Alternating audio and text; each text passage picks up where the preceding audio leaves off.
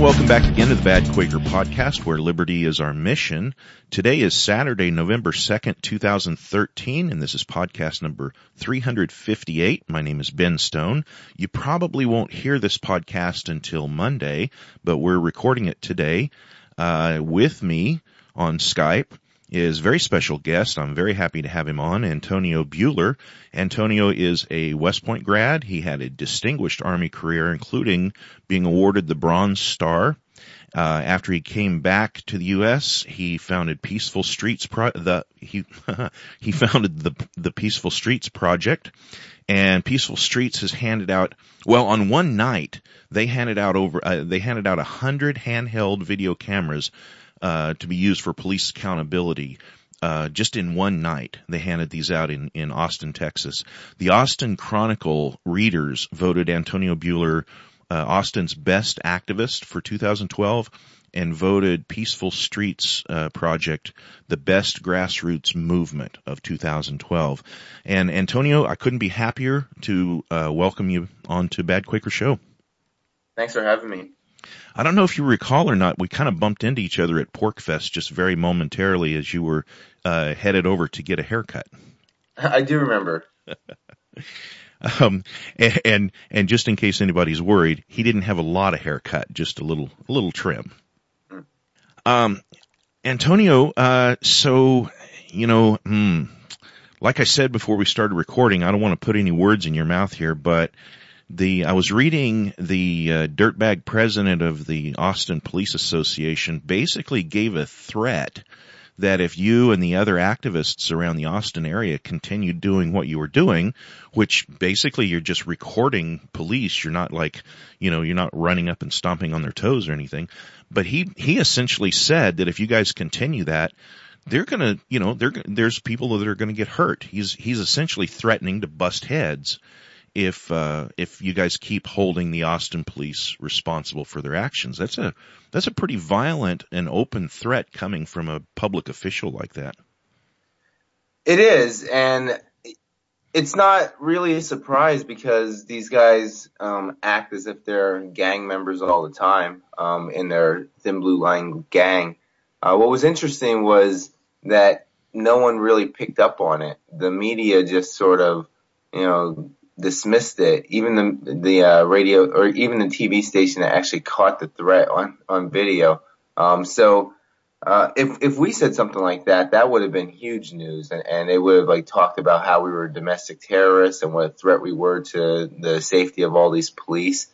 So it's pretty disappointing that once again the police are treated in a completely different way than the rest of us are treated. If they commit crimes, they get away with it.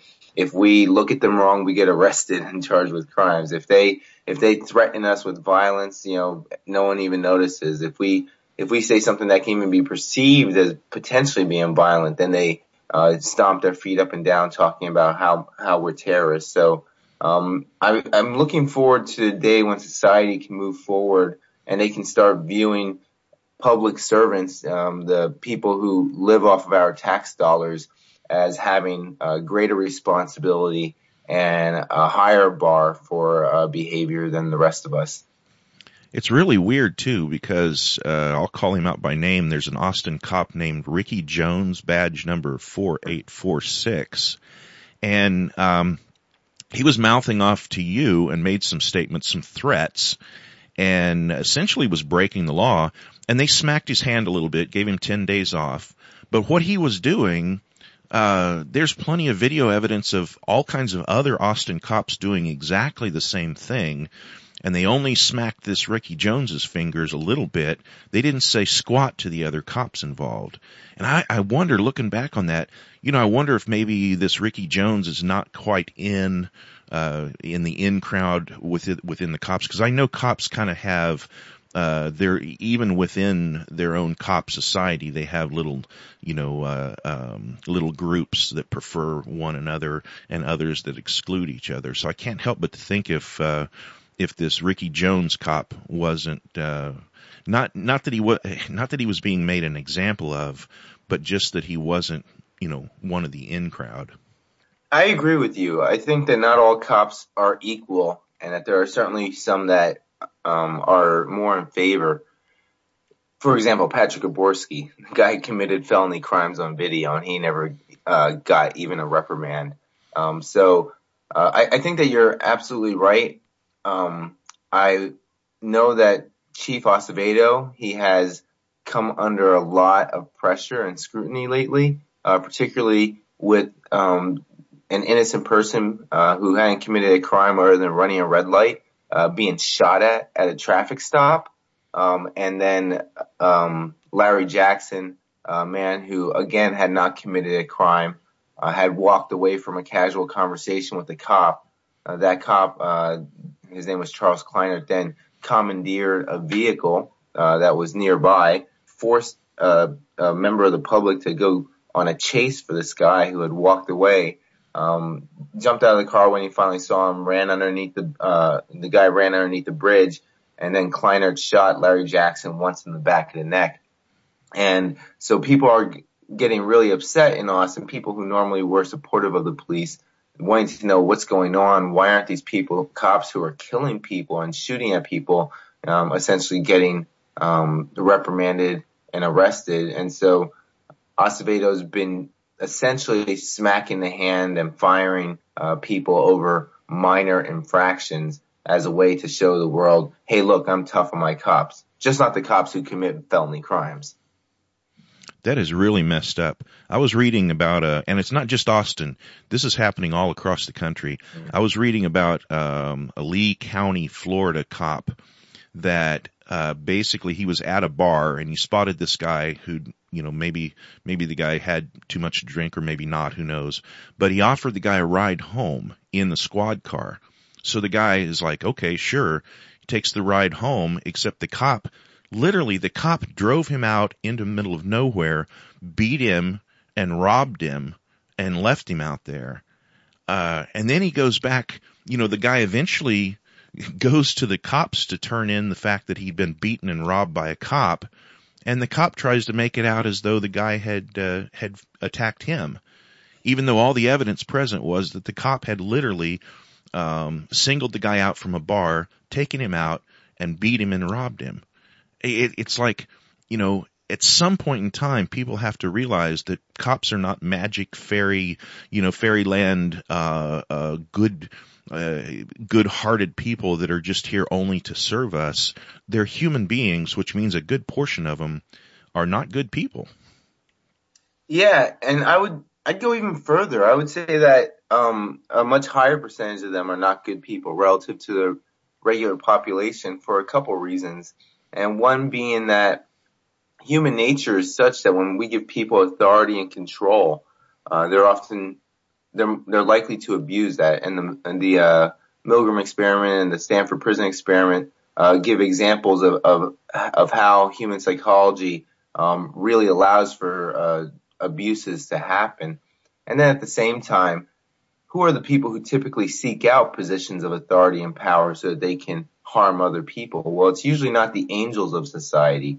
And so the people who tend to go into politics, the people who tend to go into the police force, oftentimes those are the people that, we would least want to be in those positions. So I think that we have to understand how humans think and how humans act when we're looking at this issue of, do we need police? What's the appropriate role of police? Because as long as we have police, we're going to have people abusing it and abusing the position. And, if we're going to have police, if people actually believe we do need police, which I don't necessarily believe, then at a very minimum, we need very, very strict and extreme controls on them, and there has to be very serious consequences for them committing crimes while they're in uniform. And right now it's the exact opposite. There's very few controls on them. In fact, there's protections for them to commit their crimes. And when they're actually arrested or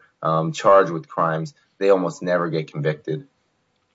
I hate to pick on this poor guy because I've picked on him so much in the last couple of years, but Ron Paul made a really sad statement the other day talking to Tom Woods in an interview, and he said that he's not an ANCAP, he's not an anarchist, and the reason he gave is because he couldn't trust private competing security agencies to provide security for people. He really believes, evidently that we have to have police. And that just struck me as so opposite of logic. If you look at police and you look at the history of police and how they developed, and they essentially came from street gangs in cities like London and New York and so forth that made deals with essentially made deals with the city government to control the streets just like a gang does today. The only difference is that they were sanctioned by the local government, usually for the purpose of getting some mayor elected. And it's really not all that much different today. I mean, they polished it up a little bit, but essentially it's like you said earlier, they really are just a street gang. Yeah. Well, I was actually a huge supporter of Ron Paul this last election, and I campaigned, heavily for him. I was organizing marches on a monthly basis. I was organizing weekly runs and sign waves. I was extremely active. I have like 7 Ron Paul shirts. I would wear one each day of the week.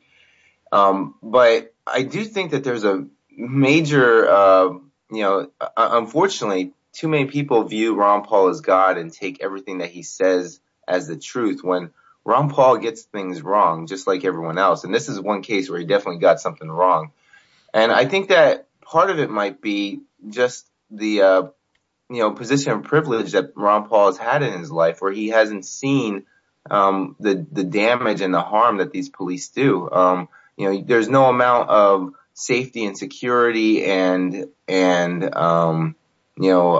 order that can make up for someone that you love being killed by a cop, and when they were innocent, when they weren't committing any crime, or, having a partner get thrown in jail for decades because they happen to be selling, a drug that someone else had wanted to buy, or, having cops, beat the crap out of your son or daughter because they mouthed off to the cop. I think that far more people in society are harmed by police than benefit from them. But the reality is that there are some people in society that benefit from the police more than get harmed. And, those people are people in positions of privilege, and I would say, a lifetime representative, in the U.S. Congress would be one of those people. He's not one of those people that the cops are going to target, single out and abuse. Same with, being a pediatrician, or a gynecologist. He was living a better socioeconomic existence than most people, and those aren't the ones that the cops single out. The cops tend to single out people who are poor, people who are maybe minorities or homeless, and those are people that see it a lot more evidently. They see the fact that these cops destroy lives and commit crimes against the people. And it's shocking when people who understand individual liberty and they understand that government power, causes immense harm, and that the free market usually provides much better services than the government, that when it comes to things like the military or the police, where they can throw that sort of obvious logic out the window and say, oh, but in this case, yeah, sure, we need to amass all this power and authority, amongst these people who usually are not the best in society. I always thought that was sort of and I think maybe Stefan Molyneux might be the one that's pointed this out in the best wording, but I always thought that was really weird that, we can't trust people because some people are bad. Therefore, we need to create a monopoly on violence, create economic incentives for the worst people in society to move into those positions of authority, and then trust those people in authority with that monopoly on violence and expect them to somehow behave good, even though we've already made the assumption that a good portion of human beings are not good. It's really, I didn't even say it as clear as some of the others have, but it's really just a horrible leap in faith that that's going to work out good. It's really kind of goofy. Yeah, and the reality is I think that most people look at the worst case scenarios. They look at the truly degenerates of our society. People who are willing to go around and just randomly kill people. Assault old people just to take their purse. Pedophiles. Just people who are just disgusting human beings that they want nothing to do with. And so they make a trade. They say, you know what? I'm willing to give up my liberty, just like Ben Franklin pointed out. I'm willing to give up, my liberty. I'm willing to give immense power and control to these people who are potentially going to do very terrible things because I'm worried about other people who I would have a hard time dealing with otherwise. And, the way I look at it, there's no difference between a cop who uses his badge to beat the crap out of someone as another thug who just decides that he's going to beat the crap out of someone. They're both criminals, and for some reason people they can get comfortable with the idea of a cop being a criminal relative to just an average person. So, something you kind of hinted to earlier as well is that there's the kind of people who tend to be police. There's incentives there for the worst people in society to actually do that. And there's numbers that back that up. The FBI's own statistics show that cops are more likely to rape than any other, job description, or however you want to look at it. Cops are more likely to kill someone outside of the line of duty, not even including, if you want to call it licensed violence that they do, but just in their private lives, the cops are more likely to be involved in domestic disputes with their spouses, more likely to have, violence in private situations. And the reason why is not necessarily because, being a cop makes you evil. It's because having that kind of a job tends to draw people of that ilk into that job and reward them for that kind of behavior. So it not only, like you mentioned, the experiments that show that authority like that actually creates more and more of that. In addition to that, it's a natural draw to people who tend to use violence as the answer to their problems. Yeah, and I do think at the same time that there are some decent people who join these organizations because maybe they want to help someone out, or maybe they're just looking for a better economic life for themselves and they don't necessarily want to become bullies. But then you join this fraternity, and it really is a fraternity. They wear their little, thin blue line shirts and put decals on their car. They have mottos and stuff. So they join this little thin blue line fraternity, and all of a sudden it becomes very apparent that the fraternity comes first. And, during their time within the fraternity, they're taught to treat American people as insurgents, people who can't be trusted, people who need to be taught lessons, and they engage in violence, and they see it. And then I think that there's a lot of decent people who join the police, not even the ones who join just so that they can abuse, but then unfortunately, when you're in that culture and society, I see a lot of them just going from, decent to bad. I don't know if they have this in Texas or not. When I lived in California and when I lived in Nevada, I didn't see this. But here in Ohio, there's this weird thing that has always struck me as odd. You see cars driving around with this emblem on their license plate that's hooked to their license plate frame. and it's about, I'd say it's probably 2.5 or 3 inches across, and it's the symbol of the Fraternal Order of Police. And they've got that hooked on their license plate, and it's big enough that it blocks some of the letters on their license plate. And they drive around with this, and you see that and you think, okay, now, so this person is telling anybody who looks at their license plate that they're a member of the Fraternal Order of Police, or they support it, or whatever, they're a union member, or whatever that the symbol is for. Well, how could that possibly, why would a person do that? Why would you put that on your license plate? Unless you're letting other cops know that, hey, yeah, I know I'm doing 5 miles over the speed limit. I know I'm doing 10 miles over the speed limit. I know I didn't signal that last turn, but hey, I'm in the club. And why is it that they can block part of their license plate number like that, but if mine gets muddy, I can get pulled over for it, just for no other reason? Or if the light is out on my license plate, I can get pulled over and harassed for that. But they've got this symbol blocking, a good portion of their license plate. And hey, that's fine because they've got the magic symbol. Yeah, well, I actually posted a picture on Facebook from a police forum, and the initial question was, if you pull over a law enforcement officer who's off duty and he is a concealed carry guy, do you go ahead and secure the pistol? And so, and the overwhelming majority of the people who responded was like, what the hell are you talking about? Once we find out that it's a cop, the stop is over. And, he's no longer being detained. Now it's, about building relationships. And so it's very clear that the police do treat each other, as buddies. They're not going to hold each other accountable. It's part of their code. And that's why I don't believe in things like, internal affairs, because ultimately they're going to work a lot harder to protect each other than they are to hold each other accountable. But yeah, it's a messed up system when these people have all this authority and power.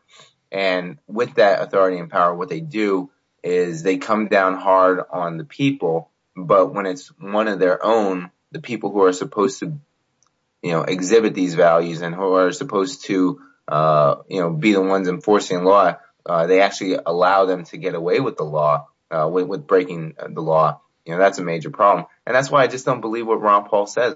We don't need them. I have not needed a cop. I think that we would live in a better society if we got rid of the police and we organized voluntarily. But again, I think that at the end of the day, it's really hard for people to get over that because we have so many degenerates in our society who scare the hell out of people. And unfortunately, we don't live in a society where people self-police, where people hold each other accountable. So therefore, people want to go ahead and defer to the state. And I think a lot of that is the laziness of people just, getting accustomed to calling the police every time something happens rather than, your neighbor, so your neighbor's tree is overgrowing the property line a little bit. And so they call the city, they call and complain to the city rather than saying to their neighbor, hey, maybe your tree needs to be trimmed or something. They'll call the city, or they'll, and whatever the situation is. Halloween came by the other day, and so people are driving too fast through the neighborhood when children are outside doing their Halloween stuff. And so right away, people have to call the cops. Well, how about if you just wave at the driver and say, hey, slow down, Why don't you handle things on a peaceful, civil basis among neighbors rather than getting the police involved every single time that something comes up? And I think a lot of it is conditioning. We're taught, to always call 911. But I think a part of it is laziness too. We just don't want to go and talk to our neighbor and say, hey, that tree is overhanging. I think it's going to fall on my shed or whatever. People prefer to call the city for it. Yeah.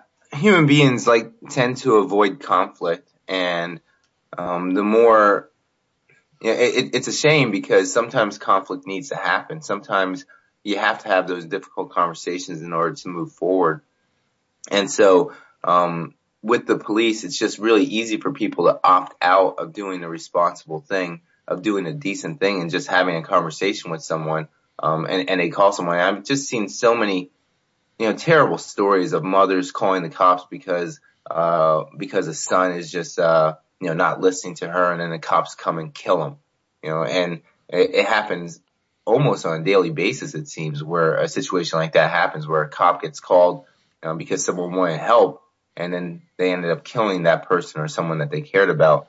And then it also has to do a lot with our education system, our schooling system. And, we put these kids in schools at such a young age, and we teach them that authority must be listened to, that when we have a problem, we should just turn to the teacher or the principal and, seek out their help, that we should trust police and the police are our friends. And then people who've gone through the system grow up really believing that.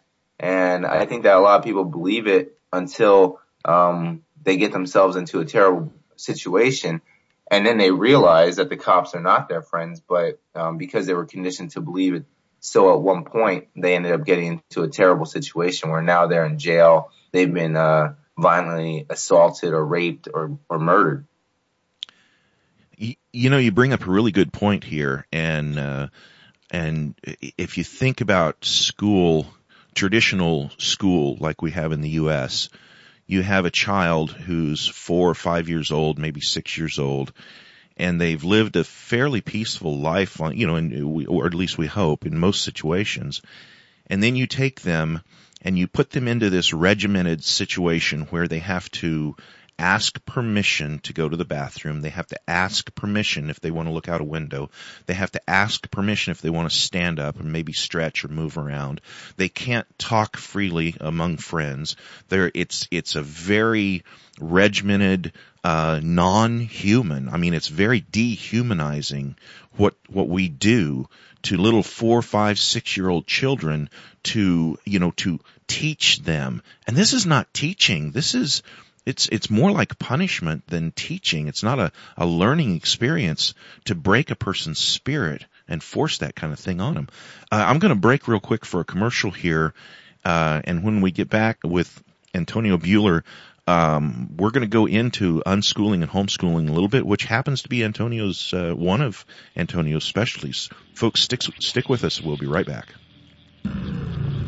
The Electronic Frontier Foundation, or EFF, fights to protect your rights in the digital world. When a patent troll threatened podcasters, they fought back. EFF has also defended your right to encryption and has sued the NSA to end the government's mass, suspicionless surveillance. There are different ways you can help EFF, from donations to signing petitions to writing your representatives to just spreading the word. Find out more at EFF.org. That's EFF.org.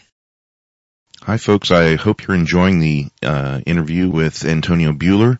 I had a lot of fun talking to him. He's a really great guy. He's just a really, you can tell talking to him that he's just a really good, solid human being.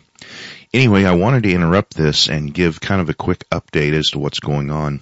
If you're not sure what I'm talking about, I put up a post on badquaker.com that there was going to be a reduced amount of activity at badquaker.com for a while, maybe until the first of the year.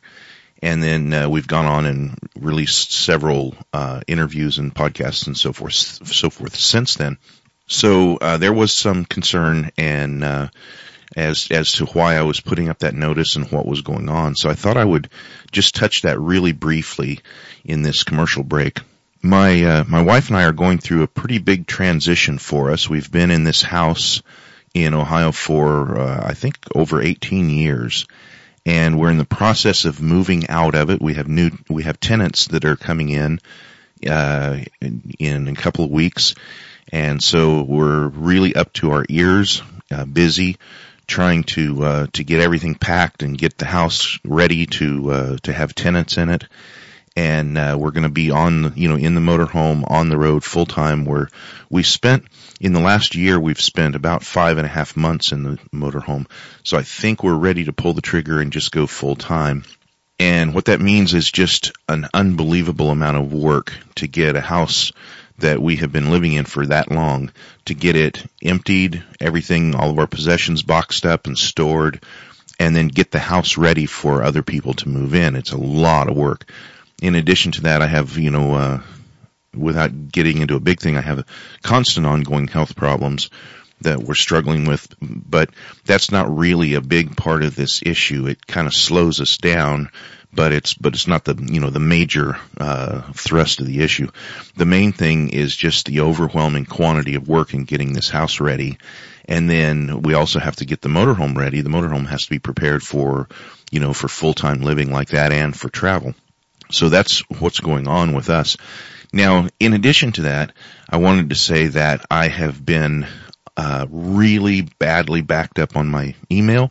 If you've sent me an email and I haven't responded, it's because my inbox is just completely out of control, and I'm going to, as soon as possible, dig through and start trying to answer all these emails.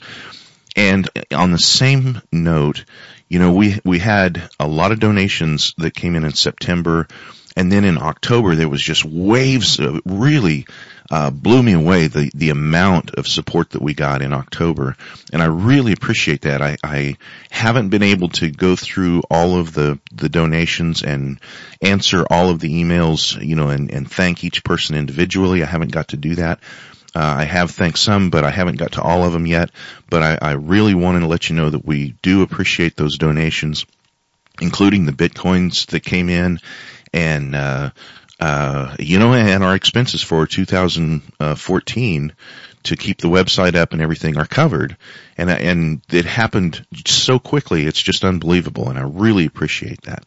Okay, so I'm gonna let you go back to the recording of my interview with Antonio Buehler. I hope you enjoy it.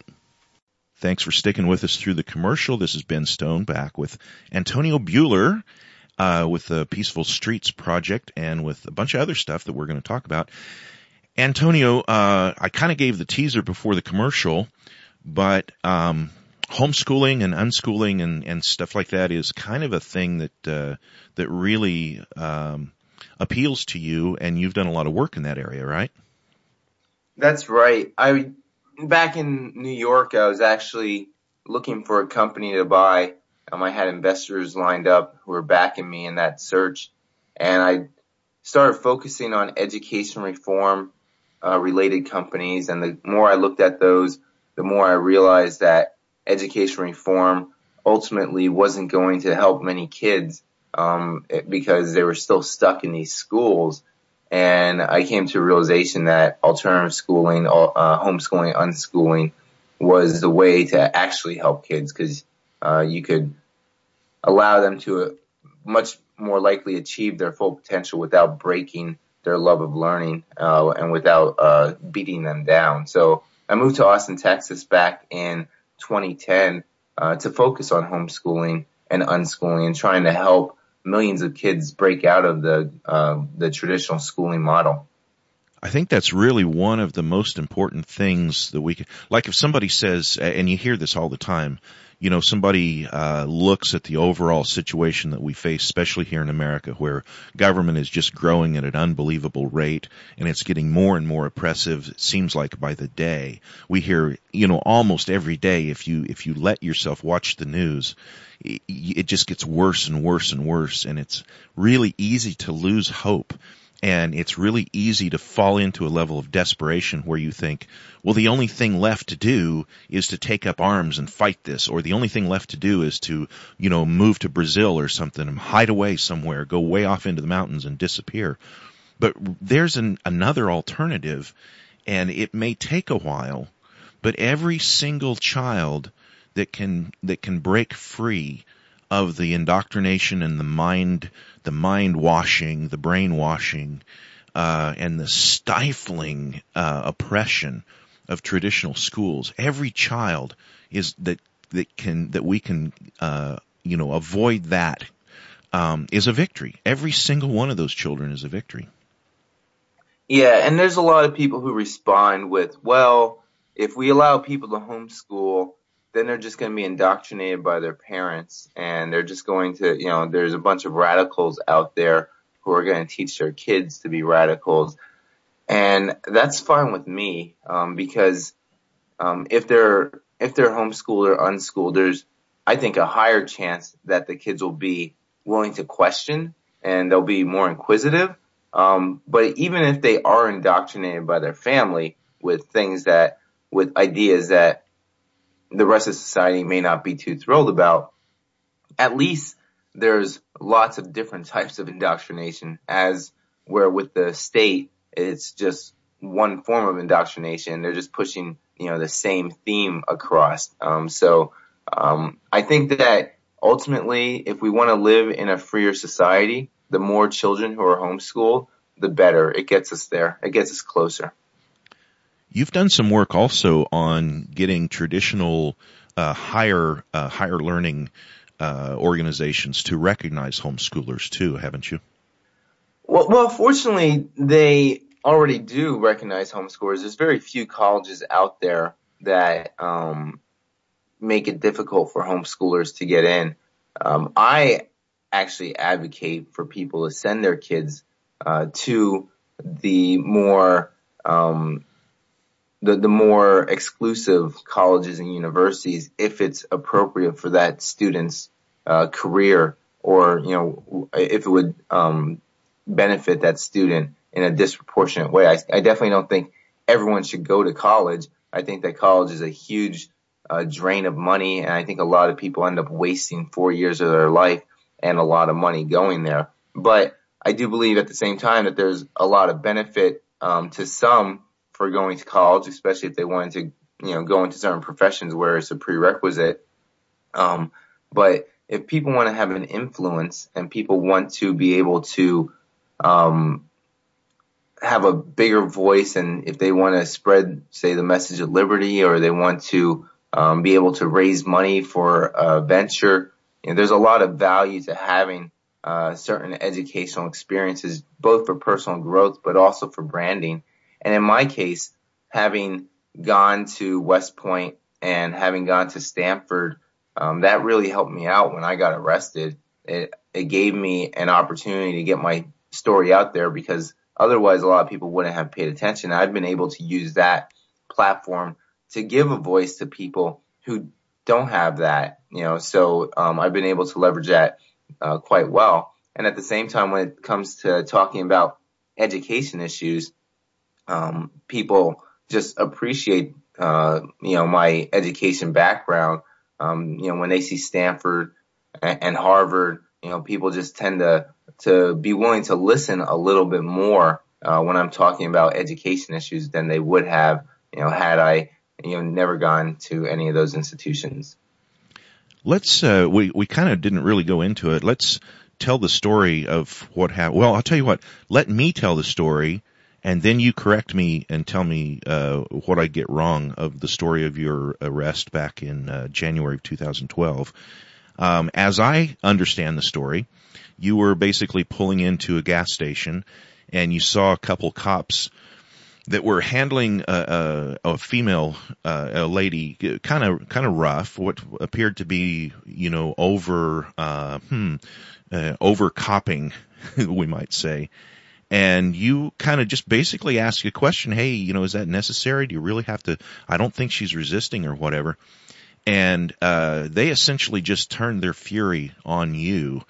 And I hate to put it this way, but in Austin, Texas, like in many larger cities, there's a tendency among cops, but especially I think in Texas, there's a tendency toward among cops that if they see someone that they perceive as a person of color, or they think maybe they're Indian, or they're Mexican, or they're Latino of any kind, it almost immediately sparks a violent reaction with a cop, whether we're talking about Austin, whether we're talking about, it's in California, like in LA and stuff like that. You see it all the time.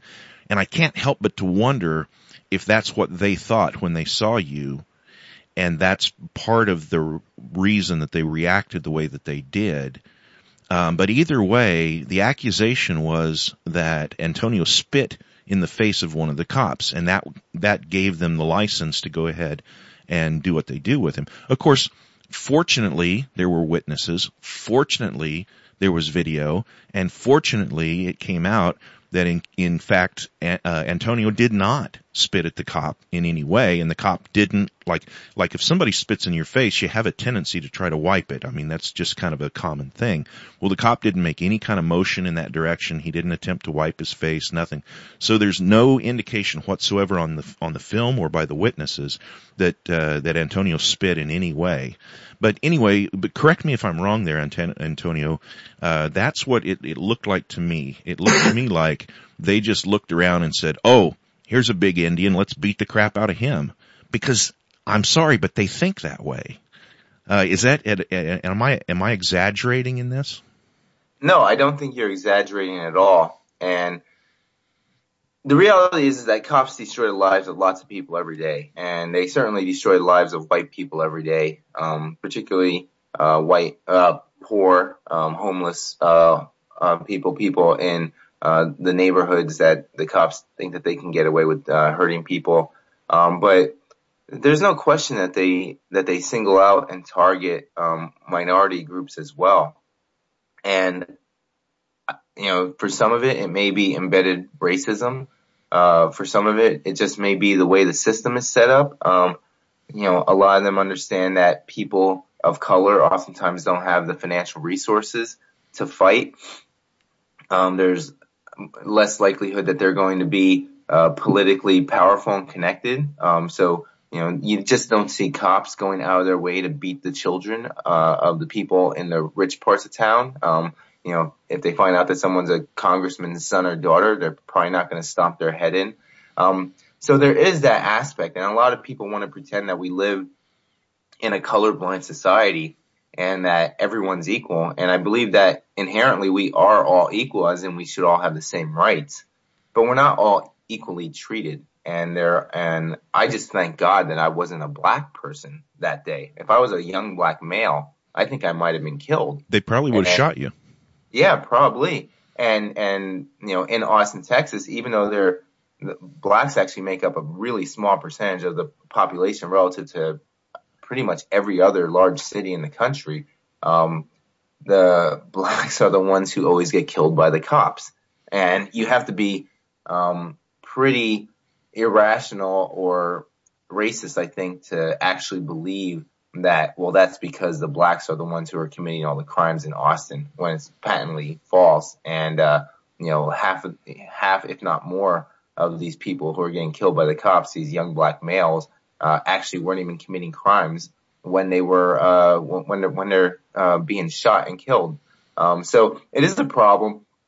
And I wish that, people, especially in our community, would acknowledge when there's racial disparity or other forms of injustice, instead of just waving our hand and saying, well, we're all equal at the end of the day, and no one should be treated any differently.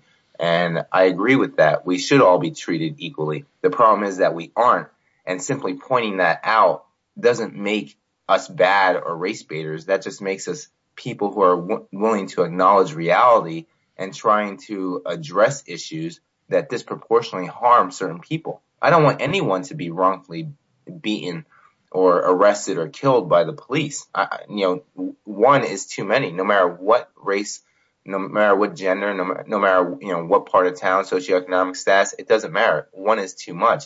But if we refuse to acknowledge when there's glaring injustice, we're not doing anyone any favors. We're certainly not doing ourselves any favors by turning a blind eye to abuses just because they don't happen to people who look like us. I think this would be a good time for me to read something from Peaceful Streets Project's website. It says, mission, through community organizing, engaging in non-political and non-violent direct action tactics, and utilizing new technologies, the Peaceful Streets Project seeks to bring about a cultural shift where individuals understand their rights and hold law enforcement officials accountable, and communities protect and serve each other. And then it says, we're committed to creating safe spaces for activists and community. No talk of using violence or political change, no insults, ad hominem, no sexism, no racism, and no hate. And I think that's a powerful, powerful statement. And it's one that we've had a hard time coming to be honest. When we started this, our focus was strictly on the police and how corrupt they were and how much harm that they've done to society. But, over the past year and a half, we've come to realize that what we do and the way that we treat other members of society, is extremely important. And it's really hard for us to be able to take the fight against these thug criminal cops if we are unwilling to address forms of oppression that exist within our groups. And so we actually had a problem with sexism within our group. And, I was part of that problem. I wasn't doing it intentionally, but I was turning a blind eye to, some people who were acting in really crappy manners. And some of the stuff that I was doing where I was just, automatically siding with men when a woman disagreed with a certain man, putting more weight in what the opinion of the males in the groups were, but more important, just not standing up for people who were being treated poorly strictly because of say their gender when I was in a position of power, relative power at least, as sort of the face of the organization. And so it was a painful process for me to actually acknowledge my shortcomings and to see that this was a problem. And then as we work with affected communities that are being abused by police, there's no question that, for example, the Black community is one that gets targeted by the police and they suffer disproportionately, from police abuse and misconduct and violence. And, if there are people within our group who, are racist, openly racist, or maybe not even racist, but just, eagerly offensive and, bigoted, then that is certainly not going to help us win the fight against police abuse. And this is something I've had some good conversations with Jacob Crawford of We Cop Watch out of Oakland about. But we can't aspire to live in a society free of institutionalized violence if we can't even get ourselves straight, and if we can't stop oppressing people just because they're different, and if we can't stop celebrating our own bigotry and hate. And it's a painful process. It's not easy to improve oneself. It was really painful for me, but I was able to finally acknowledge that some of the things that I was doing was actually creating more harm than benefit. It was just completely out of line with any sort of notion of individual liberty, because I don't think that you can support individual liberty and freedom if you can endorse and support people who are actively and eagerly trying to oppress or marginalize other people. And then there were other people who I actually didn't have much hope would come along, who acknowledged that their sexism or their racism or their behavior was actually not in line with their own personal values, and so then they adopted and changed. And I just have the utmost respect for people who can look within and see their shortcomings and grow. Yeah, that is absolutely I think the pinnacle of morality is the ability to analyze yourself, analyze your words, analyze your actions, and realize that you have a flaw and then deal with that flaw, because so many people they just will not look in the moral mirror and analyze what they're doing and what they're saying and the harmfulness of their actions or the hurtfulness of their words. And I'm not trying to be, all politically correct and everything, but at the same time, there are things that you can say that really hurt people. And you can push it off as, oh, well, that's just a joke, or I'm just making a joke or whatever. But, if you're saying really harmful and hurtful things like that, I just don't see it as funny. That's one of the there's a whole variety of reasons why I'm not on Facebook anymore. But one of the reasons that Facebook just disgusts me so bad is because there's such a flood and YouTube is this way as well. There's such a flood of hateful comments, and then about half the time it's like, oh no, that was just a joke. Why are you taking that so seriously? Well, I just don't see the humor in it. And I like humor. I watched Three Stooges and they hit each other in the head with things, and I think that's funny. So I understand humor, but when humor is, sexist, or it's humor about things like rape, which you see that kind of humor on Facebook, and it just makes me want to just completely go away from it and never have to see it again.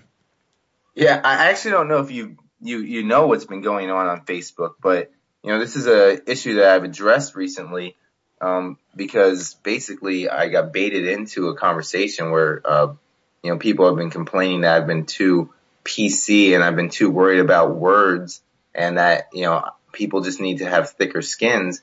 So I got baited into a conversation, and then as I was looking at this person's page, I saw these homophobic slurs, and then I saw sexist slurs, and then I saw a rape joke, and then I called them out, and then I just started to get attacked by all the other people who are engaged in that. Oh yeah, it's funny to call black people the N-word. It's funny to call gay people faggots and stuff like that. And it's funny to make jokes about raping 10-year-old girls. And I was just shocked at the eagerness at which people attacked me over simply pointing out the fact that these were just really hateful, vile things to talk about. And they it seems that there's people within the liberty movement who think that their right to say whatever they want trumps their personal responsibility to be decent human beings. They're the type of people who want to say, I have the right to yell fire in a movie theater because you can't infringe upon my freedom of speech. And it's disgusting. And the rape jokes were something that just took it to another level. Making jokes about giving a woman an option between sex and rape by holding a knife to her neck. Well, no, that's rape or rape. It's not an option. And making a joke about raping a 10-year-old girl, which is what I saw. They say that they're just words and that they're just jokes, but there's actually studies, peer-reviewed, controlled studies where rape jokes, the people even hearing the rape jokes, not even laughing at the rape jokes, but hearing the rape jokes, how that contributes to rape culture, where they're much more likely to defend a man, who's been accused of raping a woman, or they're much more likely to shame a woman who comes forward and says that she was raped or that she was abused. And and this community of people who celebrate their right to say whatever they want to, no matter what type of consequences that has on anyone else, what they're actually doing is they're changing the social context in a way in which they're making it easier for other people to become victims in the future. And the way they look at it is, well, as long as I'm not the one committing the violence, I have no personal responsibility. And they're not acknowledging that what they're doing is they're just making it easier for people to abuse other people. And I find that to be absolutely disgusting. When you think that your right to act in the most vile way trumps your personal responsibility to be a decent human being who should care about the welfare of others, I get really turned off by that. I'm a huge fan of Ayn Rand. I've read probably more of her books than any of the people who tell these rape jokes. But I do believe that there is an aspect of being a human being, because we're inherently a very social organism. We need society. There's very few misanthropes that don't have major issues segregating themselves from society. We need society, and the last thing that we should be doing is creating, building hate within our society, which ultimately, destroys any chance that we have of living in a freer world. I think it's also kind of an interesting note to realize that, because I do know the specific person that you're probably referring to there, because I had a heads up to somebody told me that, hey, this guy's at it again. But the same person who makes those, jokes is the same person who says it's okay to kill your mailman.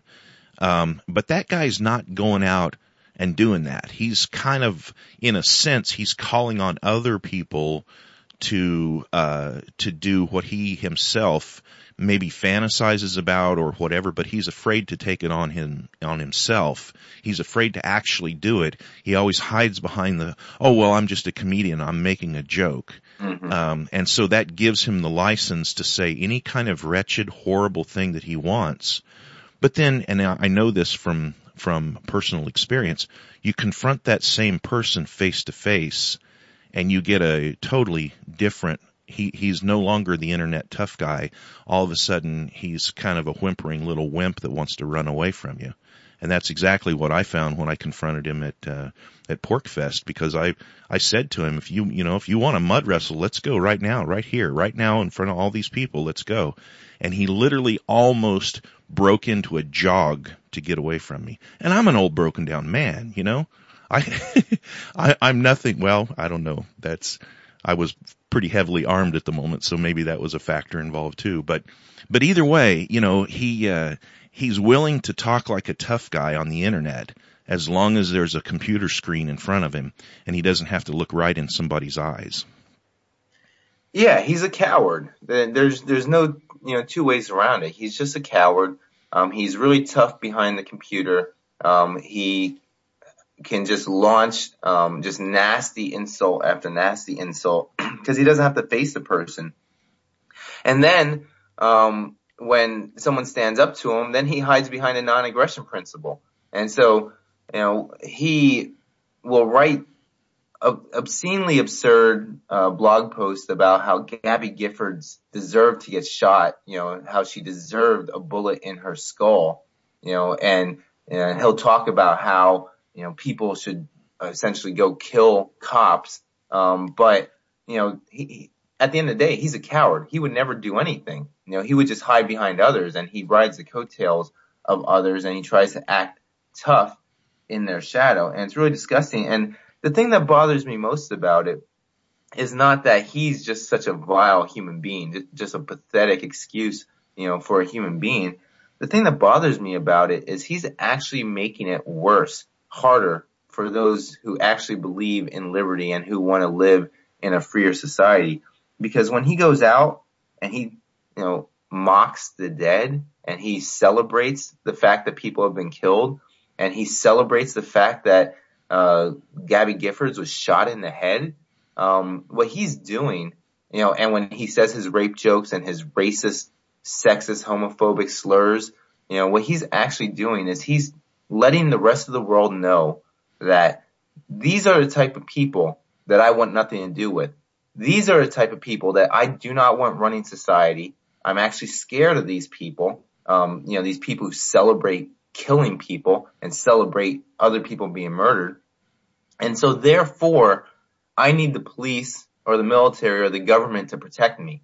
And I don't think that people really fully understand that. Just because they're exercising their freedom of speech to say the most vile, hateful things does not mean that they're actually helping advance the cause of liberty. What they're actually doing is they're making a very strong case for less liberty, because the average person is rightfully afraid of these people because what they say on the internet is so scary. If I was a black person or if I was a female who had been raped or something like that, I would, and I thought that this person represented sort of the liberty movement and, all of his foolish friends who like all of his racist jokes and his rape jokes.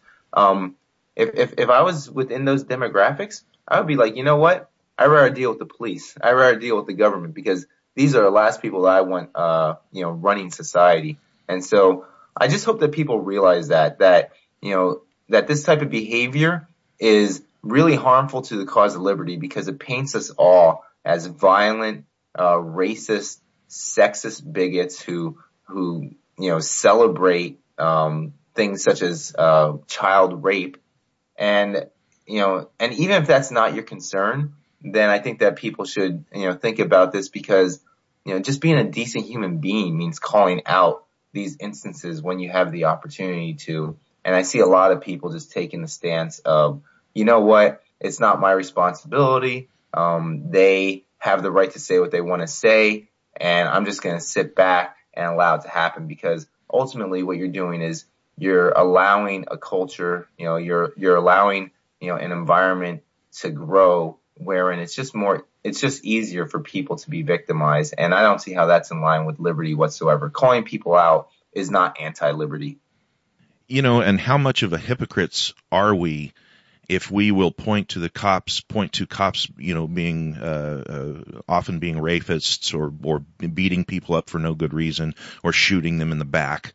What kind of hypocrites are we if we call out the cops for that when we won't even point out people within our movement that advocate similar behavior? What kind of hypocrites are we? You can have a right, but you can also have responsibilities.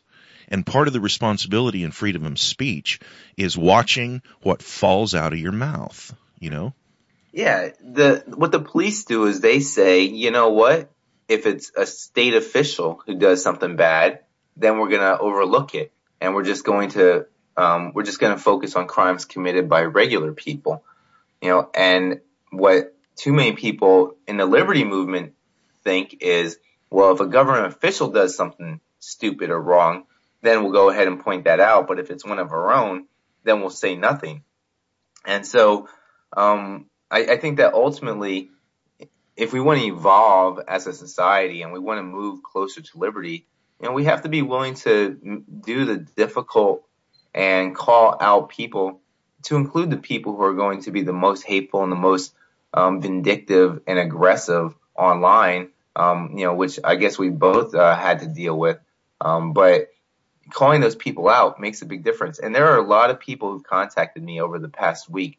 The people who are willing to defend bigotry and who are willing to spend more time complaining about me calling out racism and sexism and rape jokes, then they're more eager to call me out for that, but they won't say a word about jokes about raping 10-year-old girls, which I find, quite disturbing.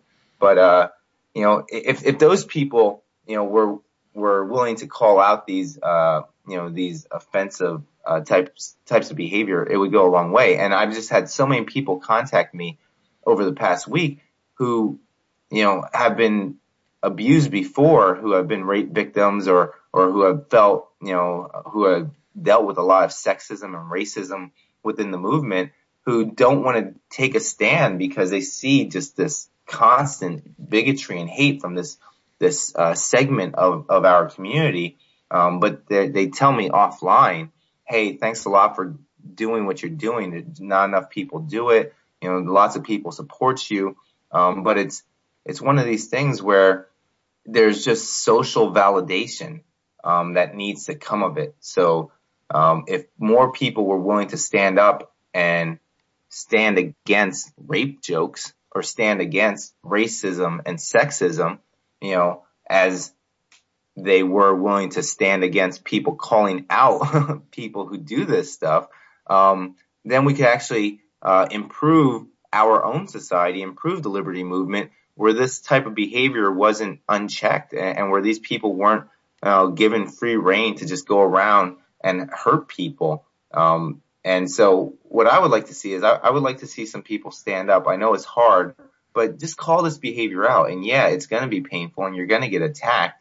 But once enough people do it, and I certainly believe that there's a lot more people in the liberty movement who are not racist and not sexist and who don't celebrate rape jokes. But right now, they're the silent majority. And once more people start calling it out and start defending it, then that social signaling will ultimately change the way that people behave. And either the people who say these nasty things will either learn that, they should shut up and they shouldn't contribute to such a nasty environment, or maybe they should seek out another community that is that embraces racism and sexism, more than what I would like to see the liberty movement do. Yeah, and I'll mention violence in that too, in the sense that I've made the argument that, the very famous situation that took place where there were snipers on the roofs in Keene, New Hampshire during the Pumpkin Festival. I relate that directly to the fact that this same clown went on Cop Block, which is very popular with cops to go and read the stories on Cop Block, and he went on Cop Block and specifically called out the Keene activists to militarize and arm their vehicles and these other things that he called them out to do, specifically named Keene, New Hampshire in that article.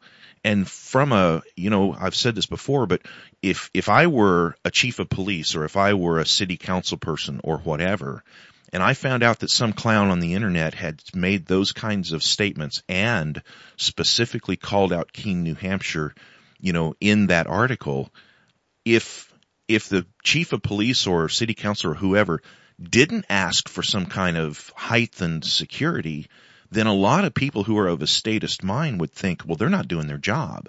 That chief of police he's fallen down on the job. Why isn't he providing more protection? And so I think statements like that cause a reaction with statists that can actually get somebody shot or can actually get somebody, beaten or arrested or whatever that really could be avoided. Yeah, I think that this guy's I think he's a cancer to the movement, and, he's a coward, and he would have no problem with other people, getting thrown in jail or getting killed, because he wants to be an internet tough guy. I find it absolutely disgusting. And words, have major consequences. And I think that it's time that people acknowledge that and stop pretending that words are harmless, that you can apply any definition to a word that you want, and that, the context in which you say things sometimes doesn't make innocuous words very dangerous words.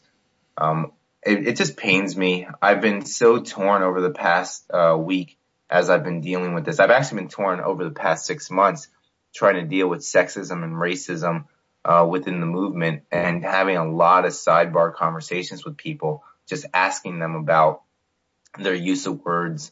And some people have done amazing. I mean, I just love the fact that some people acknowledge that, maybe they could do a better job. But the past week of just being viciously attacked by so many people who I thought were friends, because I was calling out rape jokes and racist and sexist language, has been really depressing. Because if there's anyone that I have hope for within society, if there's anyone that I believe can help us move towards a freer, stateless society, it's the people who generally believe in individual rights. But to have such a strong strain of racism, sexism, bigotry, just nasty behavior, such as celebrating rape jokes, either as a core to what they believe, or as something that they're willing to celebrate at least, or defend more so than they're willing to celebrate or defend decent human behavior, has been really off-putting. And I'm just hoping that more people will start to stand up and start to call out the cancers within our community, just like they're willing to call out the cancers within our society when it comes from the state. Well, I want to stand right with you on that, because I absolutely agree with you. And I want to let you know that I'm on your side on that. And if it would do any good to drag this guy out in the middle of the night and have a discussion with him, I'd be happy to hold one arm while you held the other. But on the other hand, that probably wouldn't do any good, because, like you said, he's such a coward that he would go right back to hiding behind his computer board and go right back to his filth. But anyway, go ahead. I don't have much faith in him. I mean, he celebrates his bigotry. He celebrates his nasty, vile behavior. So I don't have much faith in him. But I do have faith in the community in general. The people who generally believe that liberty is a better alternative to state oppression. I'd like to see them focus on oppression in general. But, what I've done is I've tried to get people to address the issue, take the issue on, have the conversation, question whether or not what they're doing is in line with liberty, and hoping that they change. And part of this experience has been sort of, I guess a cleanse for me, because I've been able to take out of my life a lot of people who I was shocked to find were more eager to defend bigotry than they were to defend just decent human decency. And so, with those people out of my life, and hopefully with people coming into my life who are anti-state, anti-government violence, but who are also anti-bigotry and hate, and who don't celebrate rape. Those people, hopefully, if I can surround myself with them, and if they can take up a bigger share of the voice of the liberty movement, then I still believe that we can do great things and that we can actually move society to a freer place. Absolutely. Absolutely. Antonio, I really appreciate you coming on the show with me today, and I want to extend an invitation anytime that you want to come back on. Just drop me an email. If you have anything going on, any kind of events or whatever that needs some attention, just drop me an email, and you're definitely welcome back on Bad Quaker Podcast. Great. Thanks a lot. I appreciate your time. And folks, thanks for listening today, and remember to visit badquaker.com, where liberty is our mission. Thanks a lot, folks.